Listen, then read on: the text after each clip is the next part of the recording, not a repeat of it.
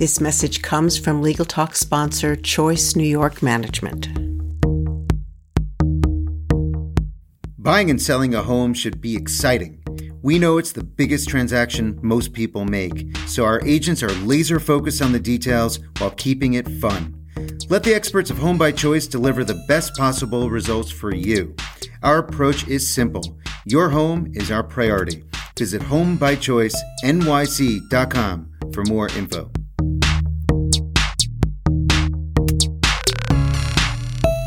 Welcome to Legal Talk, a conversation about governance issues that New York's co-op and condo boards are tackling today. I'm Paula Chin with Habitat, the New York City magazine for co-op and condo board directors. My guest today is Justin Buechele, a partner at Schneider Buechele. Welcome, Justin. A building's bylaws should evolve with the times, and as the recent and tragic apartment fire in the Bronx illustrates, it's really important to update your bylaws when it comes to fire hazards. You recently dealt with a condo where unit owners were up in arms with the board over a ban on fire pits.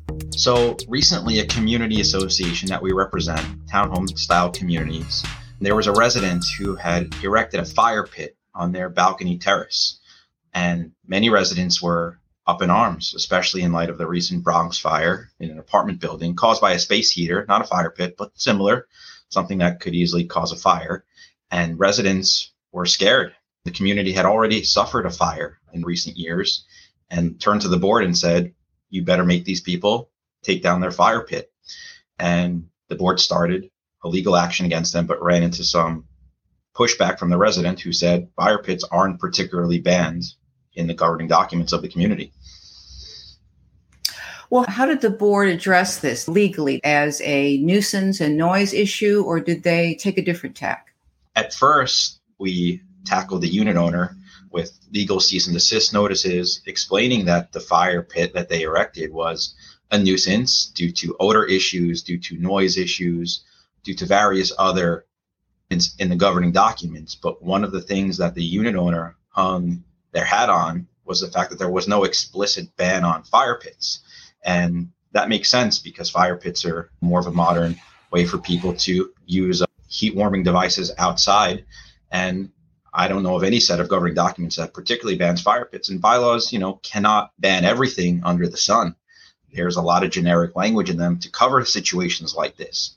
But the board, instead of choosing to litigate over the issue of whether a fire pit is a nuisance or an odor-causing device, chose to amend the bylaws to explicitly ban them to get rid of the legal dispute about whether it's a nuisance. Given the backlash, if you were starting that action to amend the bylaws, were there concerns that they had enough votes? Whenever you're going to tackle a bylaw amendment project, it's important to know before you start that endeavor whether or not your amendment is going to pass. So my advice to this community was not to just jump right into let's amend the bylaws and propose it to the community. You need to poll the community. And you can poll the community in one of two ways. One would be more of a silent poll, where the board members go door to door, talk to their friends, talk to people, their neighbors, and just say, hey, what would you think of an idea if we ban fire pits? And see if you have, positive feedback. And based on your silent poll, if you're running at a very good percentage rate, typically a 2/3 approval rating, then, it might be something that you can do. Another option that many communities that we represent do is we'll just have an informational meeting. And instead of a silent poll, more of a public poll. And we just come right out and we tell the community, here's our issue, here's our idea. Would you support this? And if you're, again, running at a very high percentage yes approval in the informal survey portion, then it should mean this will translate into a yes vote in a formal amendment to the governing documents. Is that what the board did in this case? Did they do both knocking on doors as well as hold a meeting? So in this particular community, they did more of the silent poll approach, just making sure different sectors of the community were all in favor of it. And once they realized it was a landslide, basically nobody was against this other than the one family who was using the fire pit. The board said, we can just jump right into proposing the amendment and we don't need to have an informational meeting or any other type of formal survey. So in this case, as you said, there was tremendous support. But what if you wanted to do it and the poll indicated you had 2/3, which is enough to amend the documents? Is that good enough for a board to go in and try to do this? That's a great question. You really have to be running at a much higher percentage on your yes vote than what your governing documents say. So if your governing documents say you need 2/3 of the community, there's always a sector of the community that's just never going to vote. They're not going to show up to a meeting. They're not going to vote one way or another, either because they don't care or they just don't want to get involved. Unfortunately, the percentage of the community that doesn't vote, they're a no vote. So if you need 2/3 of the community to vote yes to an amendment, you really need to be running in your polling at somewhere maybe more like 80+%, knowing that the no votes, the absentee vote, are just going to be thrown away. So of the people who are voting, you need to be running a little higher than the 66 2/3 in order to have success on an amendment project like this or any amendment project. And what happened? We held the meeting. It was a landslide victory. We actually gave this board the advice to piggyback the ban on fire pits with a legal fees amendment, because it's important if you're going to have these legal disputes with your residents, and some people are litigious in nature and they're going to push boards to the brink and fight you every step of the way.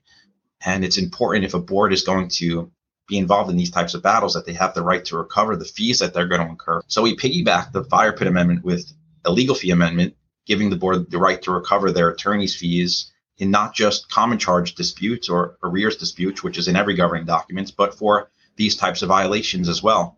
The result here was both amendments passed because the community did not want to bear the cost of legal fees for this dispute or any type of dispute. And the residents took down the fire pit, paid the legal fees, and this matter was closed, and it was a very big success for this community.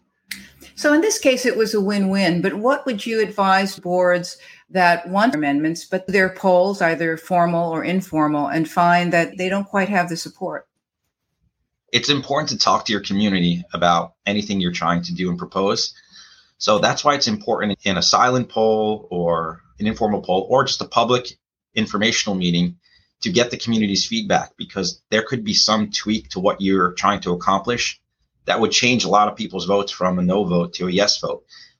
Many amendment projects that we do, if we just go out and propose it, we won't get the support that we need.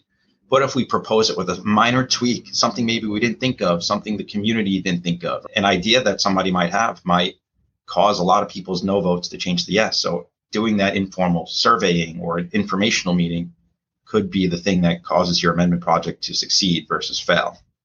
Right. So you've got to compromise sometimes. Exactly. It shouldn't be an all or nothing. Sometimes communities, we have leasing restrictions that they want to do. And if you do a full ban on leasing, the community is going to probably vote that down. But if you do no leasing for 1 or 2 years, a compromise, you might get everybody to support that. So like you said, both sides have to sometimes come together and maybe not get everything you want. But if you get a good amount of what you were looking for, you might get the change that you need in your community. Justin, thank you so much for joining us today. Thank you, Paula. It was great being here.